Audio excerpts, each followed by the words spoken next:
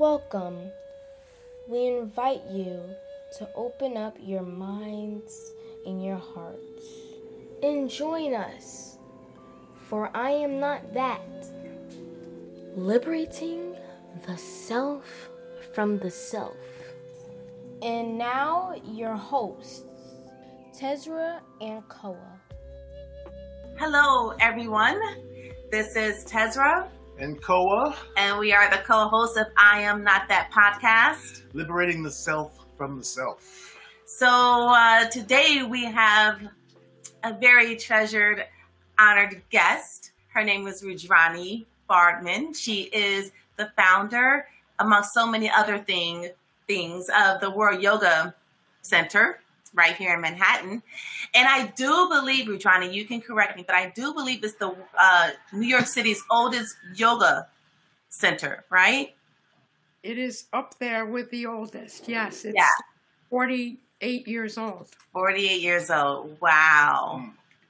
That is a tremendous feat because, like you say, so many other, schools and studios, especially now, have had to close down, and for the World Yoga Center to survive, 48 years, it says a lot to the roots and the foundation of it that was able to sustain it all this time. So Rudrani is our spiritual teacher. And I started my spiritual path maybe, at the age of 27, and on and off. And then when I was committed to it and I came back to it, Rudrani was folded into my path as my spiritual teacher. And, they always say when the student is ready, the teacher will appear. So I finally got ready. And then here she is. She appeared in my life and has been such a beacon of light, ever since then in my life. So welcome. And thank you. Thank you for the honor that you pay me, and to say to everyone that watching you blossom at the amazing, you have blossomed and produced the amazing life and a wondrous marriage to the perfect guy. Yes. It's been a big joy. Yeah. Yeah. And as a matter of fact, everyone looking or listening, she also co-officiated our wedding, COVID style. We Zoomed her in, and she blessed us with her wonderful well-wishings. Mm-hmm. So, Rudrani, we have a yummy conversation that we're really excited to dive into with you. But first, we just kind of want to get a little gist of your background, your childhood. When did you begin to realize that you were spiritually inclined? I know that you share the ice bucket story as a little girl. So if you can just kind of give us a snippet of your childhood and then kind of lead it up into, not today, but just embarking on your spiritual path. I'm a native New Yorker, and I was born what now seems like a very long time ago to many people, which was in 1938, which was at the time of the Second World War. I grew up in the shadow of a nation beleaguered by war. Even though it was not on our territory, our sons were on the front and on the Allied fronts. And there was a greatness to our nation. We were the great country that liberated ourselves and Europe from the threat of fascism, and it was a time of great pride in our country. And my parents are children of immigrants from Russia fleeing the pogroms that happened during the reign of the last Tsar in Russia. And they came and took refuge. They are the epitome of the American dream. My grandfather pushed a push cart on the Lower East Side, my father's dad selling spools of thread. obviously not what he did in the old country. And my dad ended up in Columbia Law School and in a successful business and in a very privileged life in which I went to the finest schools and had a great education. So I am one of those miracles of the American dream that gives me a lot of pain to see threatened right now. The way we welcomed, what it meant, what Ellis Island meant, what that Statue of Liberty meant. That I hold those things, and also the greatness of our nation and the courage we had and all the boys we lost in the wars that I grew up in. Feels like this time is very, very challenged for us to maintain what is the capacity for greatness to rally together. So my life was privileged, and somewhere in my later post-college years, apparently, because my high school book, everyone got a quote, in our class. I went to a progressive high school up in Riverdale, and we were a small class of 90, forever bonded, and they had written by my name, I see, but not by sight alone. And I wondered why they said that. That's not the teenage years I remember. I worried about my hair and my weight and you name it. I was boy crazy. I don't remember having that energy, but when I met my teacher, I saw what couldn't be seen by sight. And that became my life path, and that's how the World Yoga Center was founded. It was in 1972, and I think that I was in my late 30s. No, you helped me do the math. I think that it was 6 years before I met my teacher, so I was 32 years old. And I had intense experiences of the other dimensions of my being that I didn't know existed. School was created as a place where, even separated from the community that nourished me and the teachings and the practices, where that same current of energy and that other sight would flourish. And the school, I think, because of the people over the years, co-created with me a place, a harbor, a sanctuary for the unseen and the mystery and the heart of life.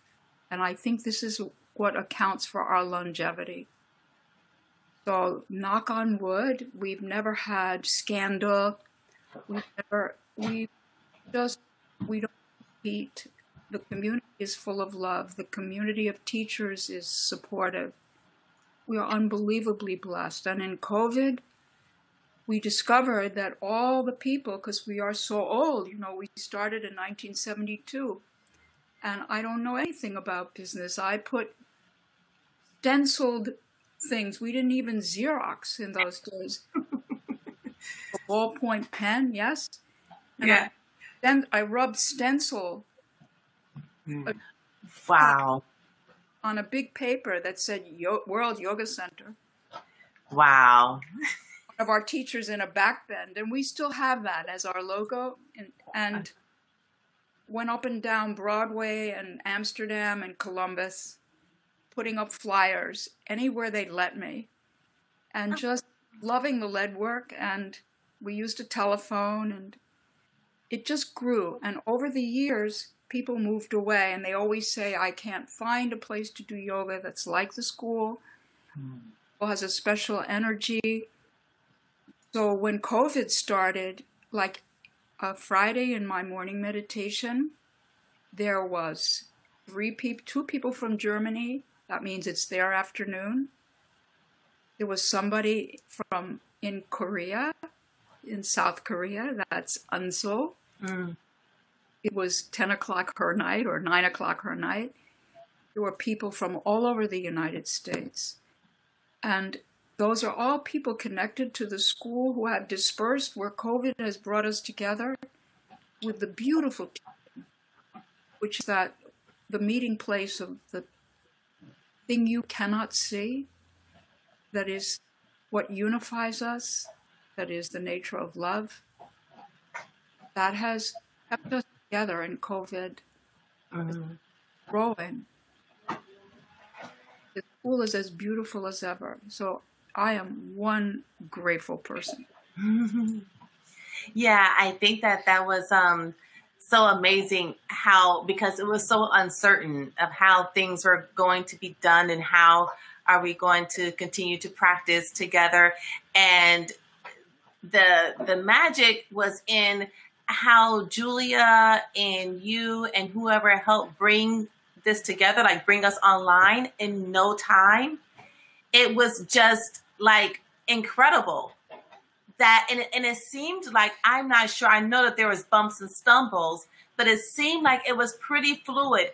And the orchestration of how to move the school from in studio practice to online practice, and our meditations and our satsangs and our retreats, it was just, and even our second education classes, that was something that was born out of the COVID pause. So it was this time has been a very challenging time, but it's also been laden with a lot of other blessings and unfoldings that we did not know of before. And that's the blessing. And it was March 13th, and I called Julia, who's our assistant director, and I said, we're going online. We can't ask the teachers to disinfect blocks after every class. Right. The school is very homespun. It doesn't have a waiting room. It doesn't have a shower. We're just a little school with a big vision and just blessed survival and an exquisite and extended community. And I said, we're going online. It was March 13th. And Julia's she's 46 years younger than me, and she's not scared of computers. Knows where her passwords are and other things. I grew up with telegrams. When someone had a baby, if someone would ring your doorbell and hand you a telegram, and it would say, it's a boy. Wow. So she accomplished the technology of it and the stick-to-itiveness of it. She's just a great foundation and support, and also a great teacher. So that happened, and then and we did it right away. And then added all these studies and trainings where you gave a beautiful talk. Beautiful Tezra.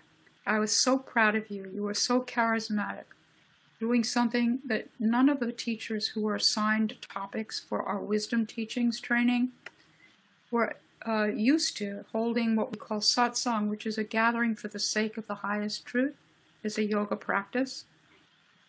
And you gave a very, very beautiful talk. You should share a little bit with the others about your topic. And your mama was there, your sister was there. Yes. Who I met at your wedding. Yeah, so it was a second education series, and we had a lot of different topics. We had, I think, 7 sessions, and my session was transformation. And the funny thing is that I was first going to do non-attachment because I felt like that's really what I was learning. But my cooler brother, Eric, had already been assigned non-attachment. So I was like, okay, so let me go through this list and see what jumps out at me next. Like, where am I drawn to next? And then transformation. So when I picked the topic, I was very excited to have it. Also really kind of deathly afraid because, of teaching, along with Rudrani and the other yoga teachers. But as I was doing my research, and the thing that I really appreciate about the topic the most is that I learned so much. while preparing for the topic, and the teachings were even more deeply imbibed in me as I was preparing for the topic for the course or the class or the sharing. So we're leading up, and you and I are going back and forth, and you're coaching me and giving me tidbits on, how to make it more pointed and to where it speaks more to actual transformation. So, and I graciously took those pointers and did the best that I could. But I remember feeling so much excitement. Normally, I'm just bubbled with fear when it comes to, teaching yoga or teaching anything on the great self. But this time, my fear was equally contrasted with excitement. I was so excited. I was bubbling inside. And it was a great share. It was a great experience. And I think it got me over my fear of speaking about the self. Isn't that wonderful? And Yeah. I think that something helps us when we move into full service. So the fear of performance anxiety and the fear of criticism, and that there are critics and the people listening to you who are going to judge you, and all the ego stuff falls by the wayside when we take a step into full service. And that's why service is so transformative. And this is one of the goals of yoga that transforms our lives, is to live a life of service. And that means you're serving everything. You serve the dishes when you wash them. Serve your lover when you take care of him or her. And you serve when you do your work.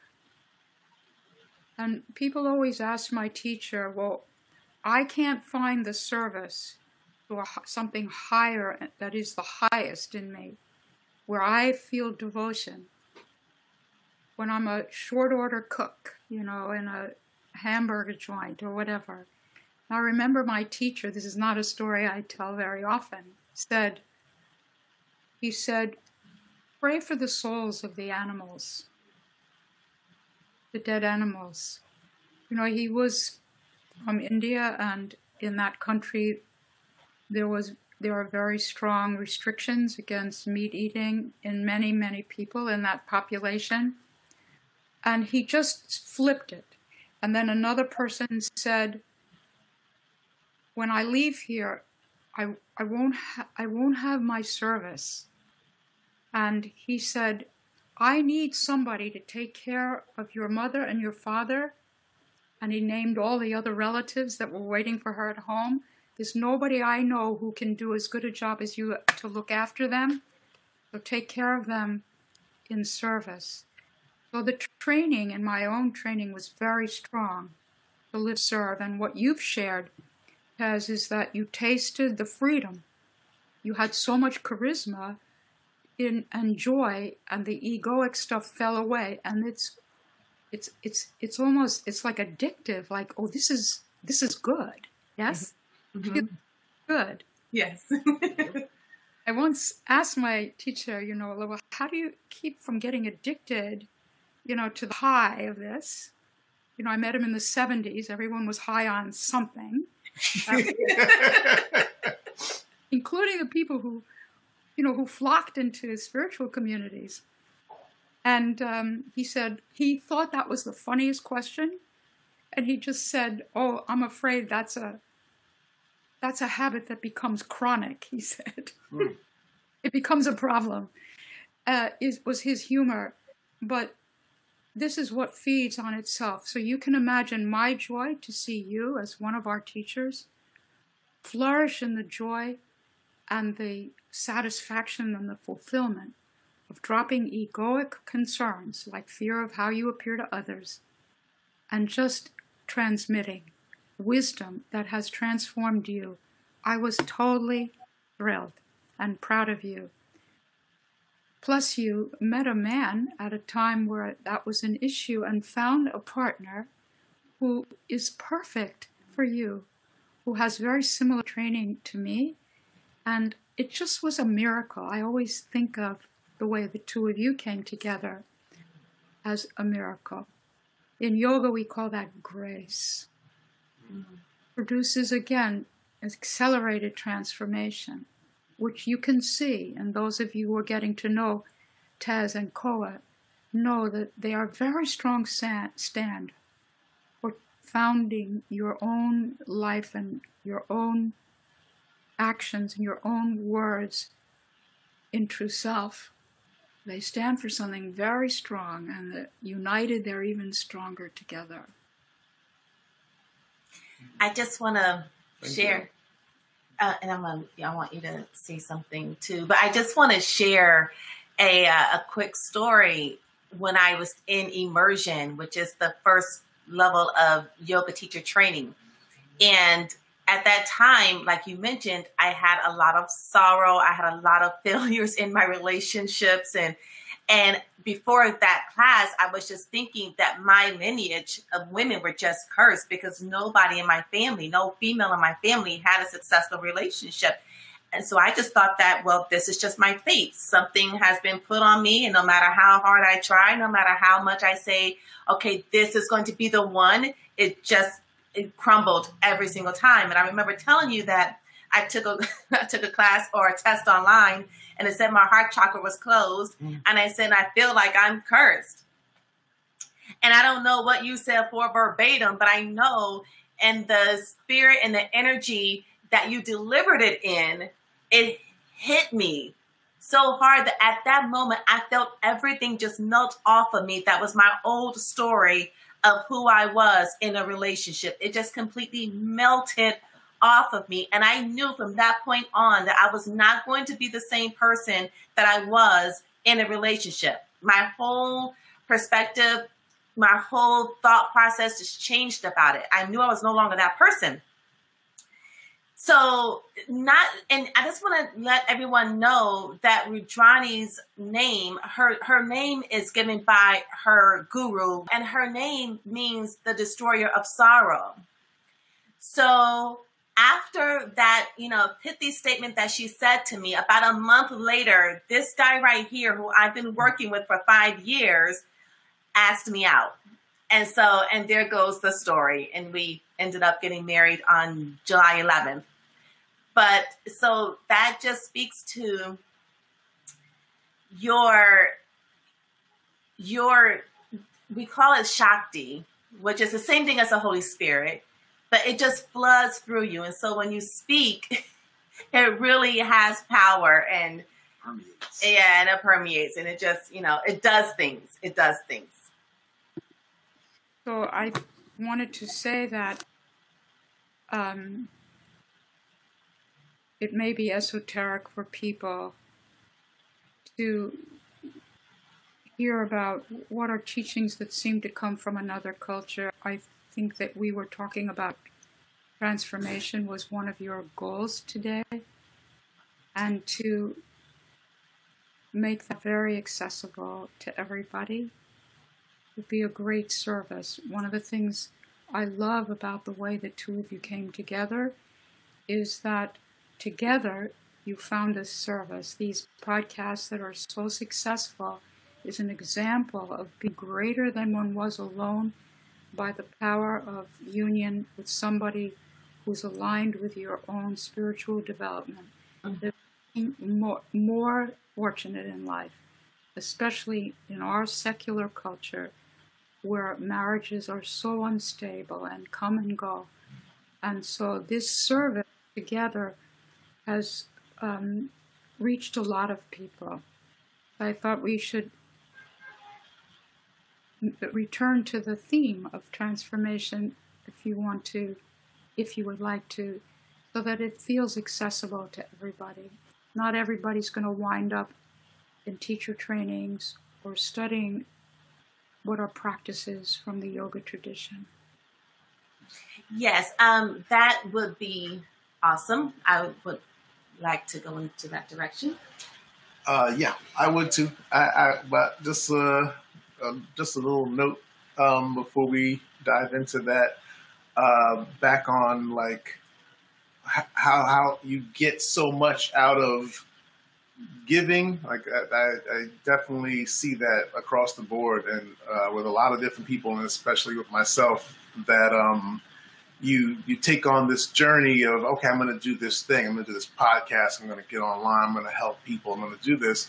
And it may seem initially like I'm starting out on this journey to help others. And then you see how much you help yourself through this. And I've heard many different quotes, like, I teach what I have to learn.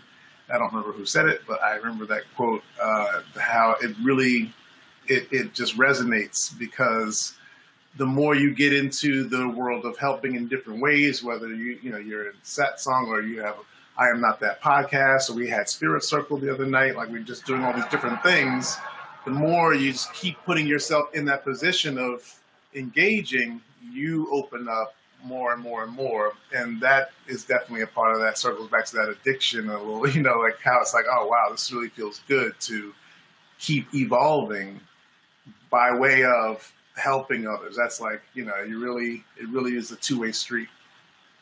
So yeah, this is excellent. This work and this union and this interview and all the above. So before we jump into the transformation aspect and accessibility of it for everyone, I did have my one question. I have my one question. I was like, I'm going to ask my one question. I bet you 100 questions on that paper. I have one question. I was going to wing it, but this one I wanted to write down to make sure I didn't forget, because I wanted to know how and when, because we brought up, and so I wanted to know how and when you met. Like, how did you even cross paths? Well, because we have a short time, and because of the multiple copyright issues that revolve around SYDA, I think it's enough. I love to quote him, or I love to mention things that I've learned. But beyond just that somebody dragged me to a gathering, Okay. said, would you like to meet a holy man and a saint? And I said, not really. Real Democrat, sort of nice, irreligious Jewish girl growing up privileged in the Upper West Side. It just wasn't going to be my thing. Nor would I ever end up, spending my life in spiritual practice. So it was just, it's really the implosion of a transmission of energy that Kesra described as Shakti, which means energy, that there is an unseen dimension in all of us. And as we are invited inward by any means, because we don't always have a teacher that's living as somewhere, sometimes we get it through the books, the teachings, the disciples, the communities, impacted by the power of those liberating practices and that body of wisdom. And when we're impacted, something opens. It's like an implosion. And it's grace-filled because one discovers what one truly is. And that internal opening reveals what is something we all know, which is that we're good inside when you go deep. We're beautiful inside. It's not even that we have love, it's that we're made of it. It's not even that we have joy, it's that we are joy in the form of human beings. The whole universe is a congealing of an energy of ecstatic luminosity and power beyond our understanding. And the physicists, even before the quantum era, were saying,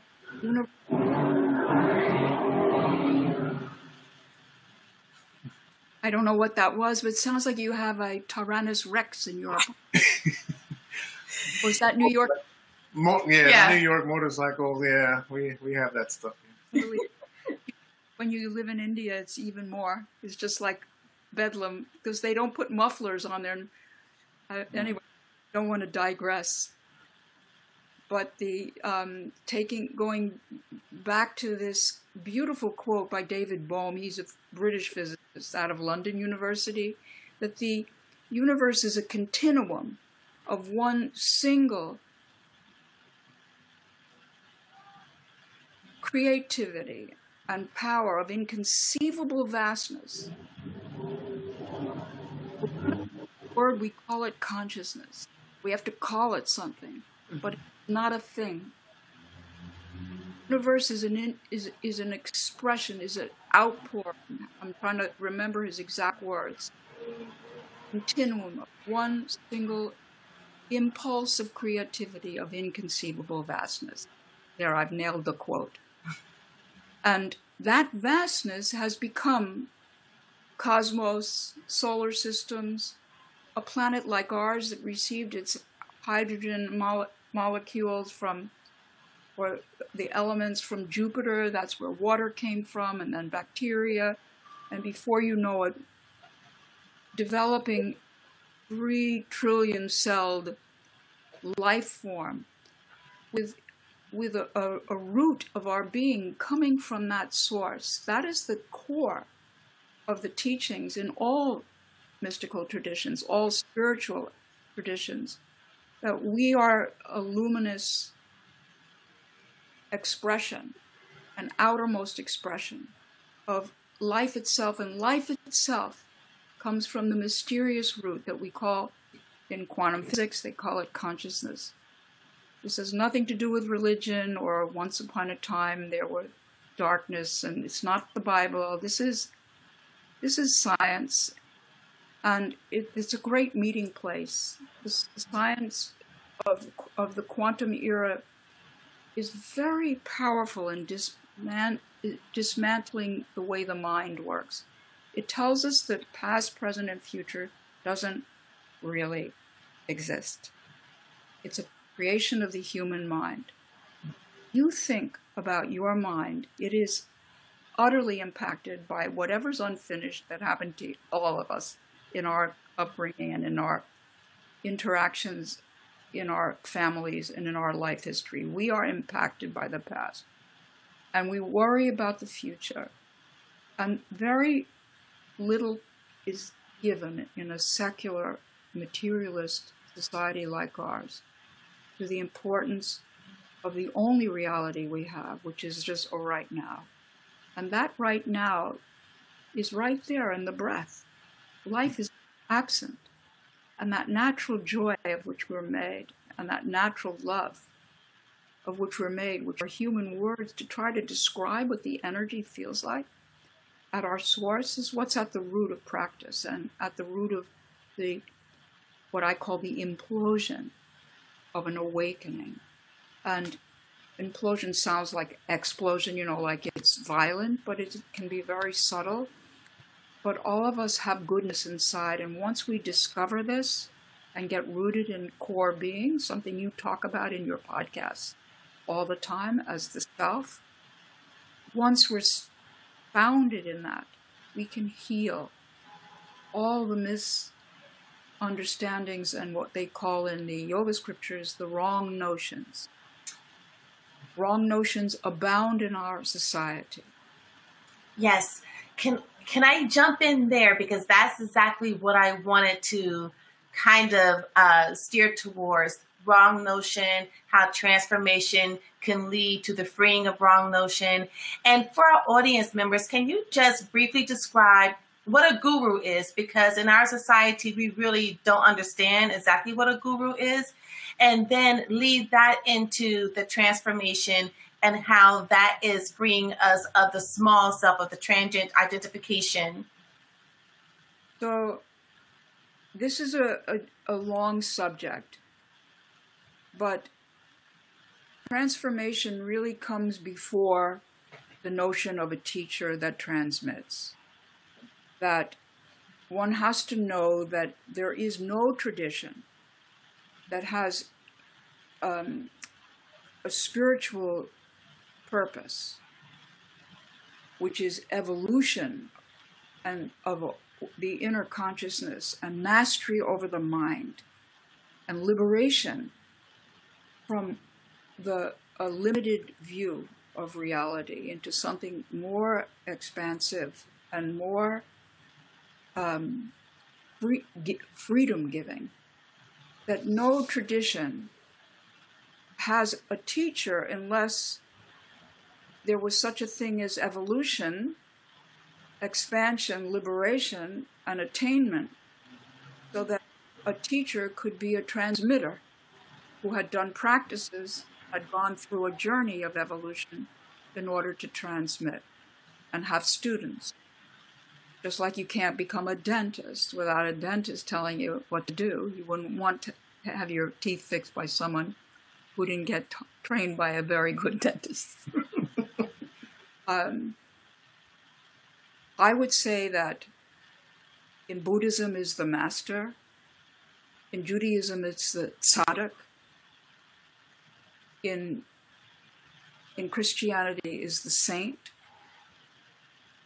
in the Indian tradition there's the guru, which means that principle which removes sorrow. That the idea of a teacher means that someone outside yourself is a carrier and a transmitter of wisdom, knowledge, and see your limitations when you cannot. However, in all traditions, the guru is ultimately located within. It's truly the guru within. That's why when we sing some of those ancient prayers, it says, I bow to the teacher within myself. When Jews pray, it's the religion I was born into ethnically, so I am more familiar with it, but I am a little familiar with religious traditions. They say the kingdom of God is inside in the New Testament. Those are the words of Jesus. The kingdom of heaven is within. And in Judaism, the holy soul is the true God. They call that in the Hebrew the neshama, the soul, and that there's a mountaintop, which is not Mount Sinai, but something within that one climbs to attain wholeness, the fulfillment of one's true essence. And in yoga, we call it the Atman, the self. So there's always correspondence. It's not one path or the other that holds more truth than any other. If it's a true path, it's just different language, but it has the same basic elements. The teacher is within. So you asked about the guru. The word means that principle within us that removes sorrow. So let's look at the inner guru, because it's not everyone's destiny to have a spiritual teacher. And in our culture, there's a fair amount of disappointment and scandal around teachers that is not useful and undermines what is a sacred tradition. Because if it were not for true discipleship down the millennia, the body of wisdom that human beings own, whether it's in the Vedas or in the Bible or in the Quran or in our holy books, would not have survived. These are the fruits of the evolution of our consciousness in many multiple cultures. The Kalahari Desert people talked about that in dance, when you beat the drums, that you, in the trance, the Num energy comes forth and it makes your mind merge with eternity. These are the Kalahari Desert people.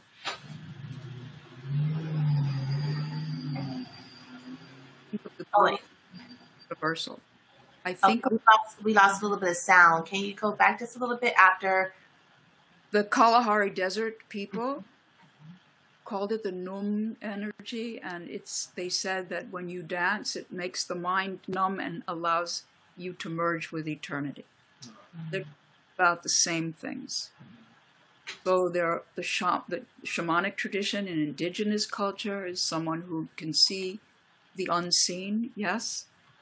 They know where the wild boar are, perhaps. Yes, they can see into the future. If we go in the forest and walk for 2 days, the boar are going to come.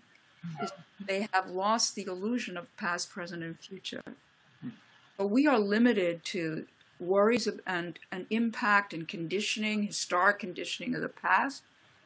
And we're filled with concerns about the future. And so we live in a narrative that's very limited. And this exists in all traditions. And there's symbols of what will free us. Sometimes it's a savior, sometimes it's a prophet, but really what quote unquote saves us from the suffering that the mind brings us by being endlessly trapped in a limited narrative, which is why our relationships suffer, why we suffer fear, why we suffer greed, why we suffer what they call the enemies of the mind, using other people, deceiving ourselves, deep feelings of unworthiness, being defeated by thoughts about ourselves in the mind. What frees us is discovering the luminous core of us that can just shine like a projector on that mind of ours and say, oh, look at that thought. How destructive is that thought? You know, who's talking to us? You'll never make it. It's always going to be like this. You're not good enough. You don't have people's respect. Nobody recognizes who I am. I'm afraid. I'm afraid of the future. Now people have lots of fear. And we have reason to have the intensity. We have climate change. We have social change. And we have medical and health changes with no particular promises in any of those arenas. They're major. They're about the survival of the human family as a species, which, if it doesn't survive, will be no great moment in the cosmos.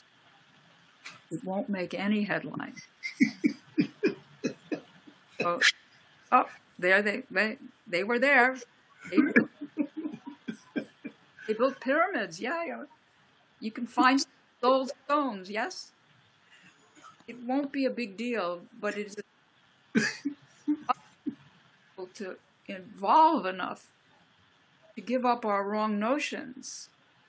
We have a sexist, ageist, racist, materialist culture that denies the greatest part of us. Nonetheless, when visitors come to New York, they think of New York as Sodom and Gomorrah, yes, like a terrible place of corruption and crime. One European said, there are so many churches here. In other words, despite everything, they were impressed that there were so many houses, that the goodness in people is there. And if we're lucky, we can access that goodness. It's so beautiful. And be each other's, as Ezra said, well-wishers. So to talk about the Guru really is to talk about accessing that goodness inside.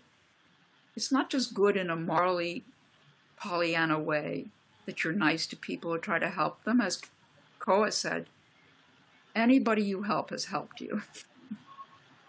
One hand washes the other. Anything we do really, really well, we can't even take credit for it because it didn't come from our limitations. It came from our greatness. And our greatness is universal. So it's just so beautiful to talk about the Guru in this way, that there's a teacher within everybody. People call it that still small voice. People witness the mind. People will say, my mind is my worst enemy. It won't even let me get up and take a drink of water or go to the bathroom because I'm so busy working. My body is screaming and I'm ignoring it. What kind of friend? You wouldn't do that to your best friend, to any friend. And so we discover this ability to witness the mind, and that is the beginning of spiritual life, is to see the mind rather than be so identified with thinking that we feel that's reality. There's another awareness outside thinking. It's what knows. Like, you know when somebody's upset, how do you know? It's not a thought, you just know. You take one look at them and you know. Mm. When you see something innocent suffering, it hurts you. Babies have this. They have true compassion, even it's intrinsic humanity. We're an incredible species, not using the treasures inside us. So if we had a sacred society, and I'm not promulgating that because they have fundamentalist bad side effects, yes, we have societies, at least in our modern world. But when a community unites around practices that uplift, tremendous love flows. And that love becomes the teacher also. That's why you say in your training that when you're with your community, that you call Kula, which means in Sanskrit school, the people you were schooled with in the practices. When you're with those people, you remember what you forgot. You wake up out of the part of your mind that just wants to put you to sleep. Fill you with just endless projections and worries about things that haven't happened, cutting ourselves off from the forces that give us the most joy, like love, self-care, unity, and fill us with wrong ideas. Look at the division, the crazy ideas we have about each other. Yeah. Color, it can be gender. I mean, I'm not minimizing the incredible need for racial equity in our country. And it took COVID to somehow wake the whole nation out of some kind of slumber, and may it never go back to sleep. Mm-hmm. Mm-hmm. And 3 times as many women have quit their careers and jobs during COVID than men to manage a house and homeschool kids. They couldn't do their job at the same time. As we're back in the 50s again. You ever saw ads in the 50s, as the year I was a teenager? A woman, when they sold anything, a vacuum cleaner, a bathroom cleanser, shampoo, there's just always a woman in an apron in high heels, yes? This is the best, yes? And some people say it's like that we're in the 50s again. Anyway, yeah. I'm going to answer your question about guru. This belongs to all people. Yes, thank you so much for that. That's very insightful for those who think it's always just trying to find somebody, preferably with a beard, smiling at you, and you just trying to get a lot of followers, and that's all that there is to it. Or even just, you should worship me. Yeah, it's all about that's me, the bow wrong down. notion. Yeah. So as in getting into, like you said, we don't have a lot of time and hours to, because we could definitely do that. It's such a long conversation with transformation. But how do people just get on a path that really, like you said, they don't have a teacher, they're not they're not even sure, they know that there's something about themselves or spirituality, but they just really are more entranced with the everyday hustle and bustle, trying to survive and just trying to figure out how to slip in a practice of some kind, or some way of creating that connection and starting a practice, of some kind. What would you say to those looking? I'd say to everybody to think about what's the most important thing in life. Like, what do you always want more of? People will say more time with my family. They will say more leisure, less fear. They say things. We can ask all of you right now, what do you want more of? But when you go to the root of that, it ends up being peace, It ends up being, why do you want more time with your family? What, to fight with them? No, for love. You know, why do you want more leisure? To feel peace. Mm-hmm. To trim the roses if you're lucky to have a rose bush in your garden. And one question we can ask about the path is, who do you know that has good understanding, that sees you beyond your flaws, that understands the unconditional nature of true, authentic love, that is not judgmental, and ask them who their influences have been, who were their teachers, Mm-hmm. who helped. Because go to the people. This is Fred Rogers, he was a theologist and a preacher before he became the beloved of American children. Mm-hmm. In Won't You Be My Neighbor? I hope you all see that wonderful. He would tell the kids, go find the people who like to help. This is so beautiful. Who want to help, like when you're sad or you're mad. Mm-hmm. So one way to begin is to see who you're drawn to by the subtle goodness of their presence. Find out what their influences have been. Meditation is a very important practice, but meditation has become popularized and canned, and it's not every app is applicable to play with the word. And it can be very materialistic, and I've met people who are trying to progress in meditation by how long they can go without thinking and stuff, crazy stuff like this, whereas meditation is purificatory and spontaneous and requires higher awareness. You need teachings. You have to have the teachings. So to look for the wisdom teachings in the great traditions. And there are great contemporary sages. Hartoli is a great contemporary sage. His book on New Earth is lovely, and it explains the dilemma of the ego in a way that a layperson can understand.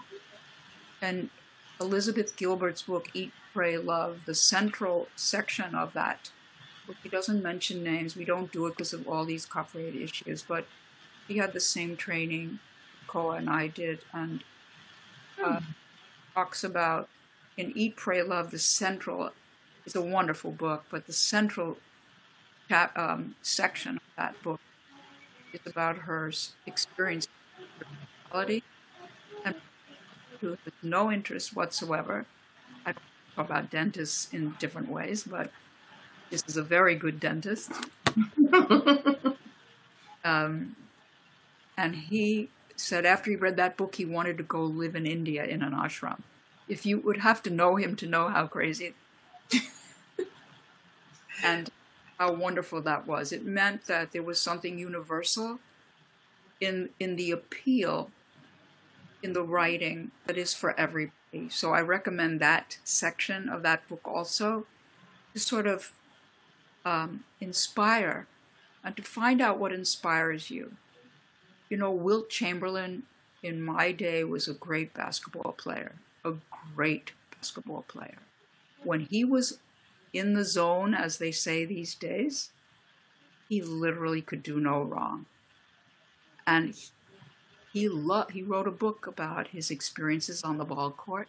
He said that something would happen and he would recede, in his mind would recede, and time would slow down so much that it was almost like it stopped. And he could hear everything, the sound of the sneakers of his teammates and the other team on the court. Just ignore that. I don't know how to turn it off. My apologies. And he would hear the fans, yelling in the stands. Can you still hear me? Yes. And he would hear the breath of the other teammates and the sound of the ball on the court. And he would be able, he no matter where he was, he'd make that shot. Yes. Mm-hmm. And he said that feeling was so great, and he felt that he loved not the fans who were on rooting for their team, but the other team. He loved those guys also. And if they lost the game, but he'd gone in that zone, he would say, they'd be bummed out. You know, they had lost money on bets and whatever it was. And they were so down and he would be exalted and he would not talk about it, because you can't say to your teammates, I just love you and I love the other guys too on the other team, you know. And so that story always impacted me, that zone where time is only in the present, where we have attained our superpowers, where we're informed only by the guru within, who knows just what to do and what not to, what to say and where to step and where to aim and where not to aim and who to throw the ball to. Those moments are ours and can be attained ultimately ongoingly, and that's why we practice. So that's the goal, and that's why there have been teachers over thousands of years, whether they're indigenous shamans or masters or saints or gurus in the Indian tradition. They have attainment that is ours also to attain. So yes, look for what uplifts you. Read, and Tesra will tell you books to read. We'll help make a nice reading list for all of you. We give them in our trainings that inspire us to be all that we can be, and also master that mind. And next time you forgive somebody who did something terrible, where you carried a feeling of, you know, I'm never again with this person. This is never again. And you forgive them, there's something about it where you learn something from the anguish of what was happened, and see that from their viewpoint, walking in their moccasins, you might have taken that action out of wrong thinking, and you forgive them, and what Tesra explained, like this whole dark thing leaves you. Know that you're expanding spiritually. Those are the marks of transformation. And then once you've given something back, given something away, don't take it back. Once you've let something go. Right. Gotta go. So that everyone can experience transformation. Yes. So in wrapping up, I don't know if you can briefly touch on this. I'm sure you can. But how do we embrace the dark shadows as we are in going through the transformation? So like everything is not going to be, you know, rosy and all, you know, glorious and smelling the daffodils. Like when it comes to those dark shadows, can you just speak to that? Yes. Last moments. Yes, I love this subject, Tez. Make love to your shadow like a lover. The worst parts of you, don't disown them. Don't separate from yourself. That's the true pain in life. We only have our true self to journey with, ultimately. That is a source of love and allows us to love others and receive love and everything a human being needs. And when you're afraid, or when you feel vengeful, or when you're in a rage, tether your attention to that which knows and sees and witnesses the feeling. And don't act on it. Don't let the emotion be the root of your action. Because it will not be awake. It'll be colored by emotion. Mm-hmm. Wait till you sit or weed your garden or meditate. Meditation is the ideal place. You just sit with it. You don't say anything, but it's not because you're repressed or in denial. You let the feeling be there. Like, wow, this is what jealousy feels like. Wow, this is what rejection feels like. Wow, this is what defeat feels like. Wow, this is what wanting to murder somebody feels like. Okay. And just as we don't commit murder, most of us don't, I'm just speaking generally, we know that there are blocks to violent, passionate anger, and we have those breaks. We don't use the brakes on our dark side, not to feel the feelings, but to direct them again towards the guidance of the true teacher within. What would the true teacher within want me to do here? What would love do in this situation? So you ask the guru within, and you don't act out. And it's very hard not to act out. It's very hard not to let fly a little barb when someone is so arrogant or so, It's so hard not to just say something. Like somebody tells you how they want you to be. It's so hard not to say, well, send me the script when you have it written. It's like so hard. It's not to repress, but to be honest. You can say, wow, I felt anger when you said that. I'm struggling with that. That's real. But you haven't separated from people. Learn to be honest without doing harm. Wow, that made me so uncomfortable when you said that. And I thought all these nasty retorts, and I don't want that between us, is much better than letting him have it, yes? Creates karma, yes? Mm-hmm. So transformation is really based on locating your truest source of being, of words and actions, from that golden place within you, that illuminated place within you, and letting your emotions move through you. They don't last forever. Like when you're jealous of somebody's success and you're ashamed of it because that's not nice. And you call them and say, I'm so happy for you, and you do the right thing. You end up not liking yourself. Watch all that. Take away the shame and just give room for the jealousy. Okay, here's jealousy. This is what jealousy looks like. But I'm not that. Those are emotions. It's like clouds. We're not this is my phone, but I don't think this is me. It's my phone. I may live without it, but it isn't me. I'm not that confused, yes? Don't touch my phone. But once a biker outside in a parking lot, somebody was touching their, what do you call the real good motorcycles? Harley Davidson? Yes, Harley Davidson. And he said, you touch my bike, you touch me, okay? You just don't want wrong identification. You think we're our thoughts and our emotions, and that's just wrong. The one that can see them. So this is where the liberation is. If you practice that, you'll be on the path soon enough. It's going to feel, ooh, good. Freedom. Much love. I think we're time. Yes.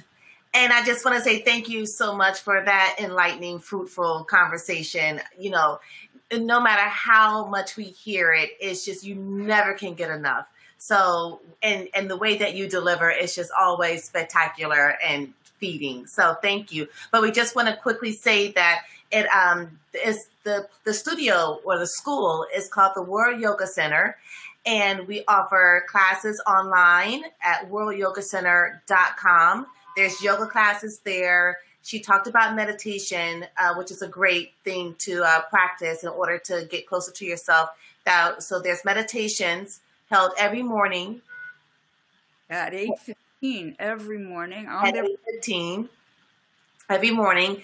And then there's also a retreat that's coming up that we are doing online. And I did the last retreat, and it was so refreshing just to go in and spend that time with yourself. So that information is online. And then Satsangs every month on Thursdays is held from 7 to 9 p.m.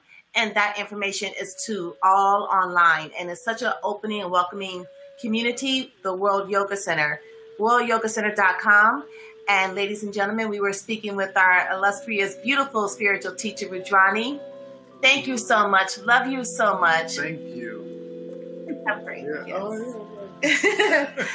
See you later. Namaste. You too. Love you. Please be sure to follow us on Instagram at IamNotThat_podcast. And if you have any questions or any comments of any kind, we'd love to hear from you. That would be, our email address is IamNotThatPodcast@gmail.com. IamNotThatPodcast@gmail.com. So yes, we'd love to hear from you. Till next time.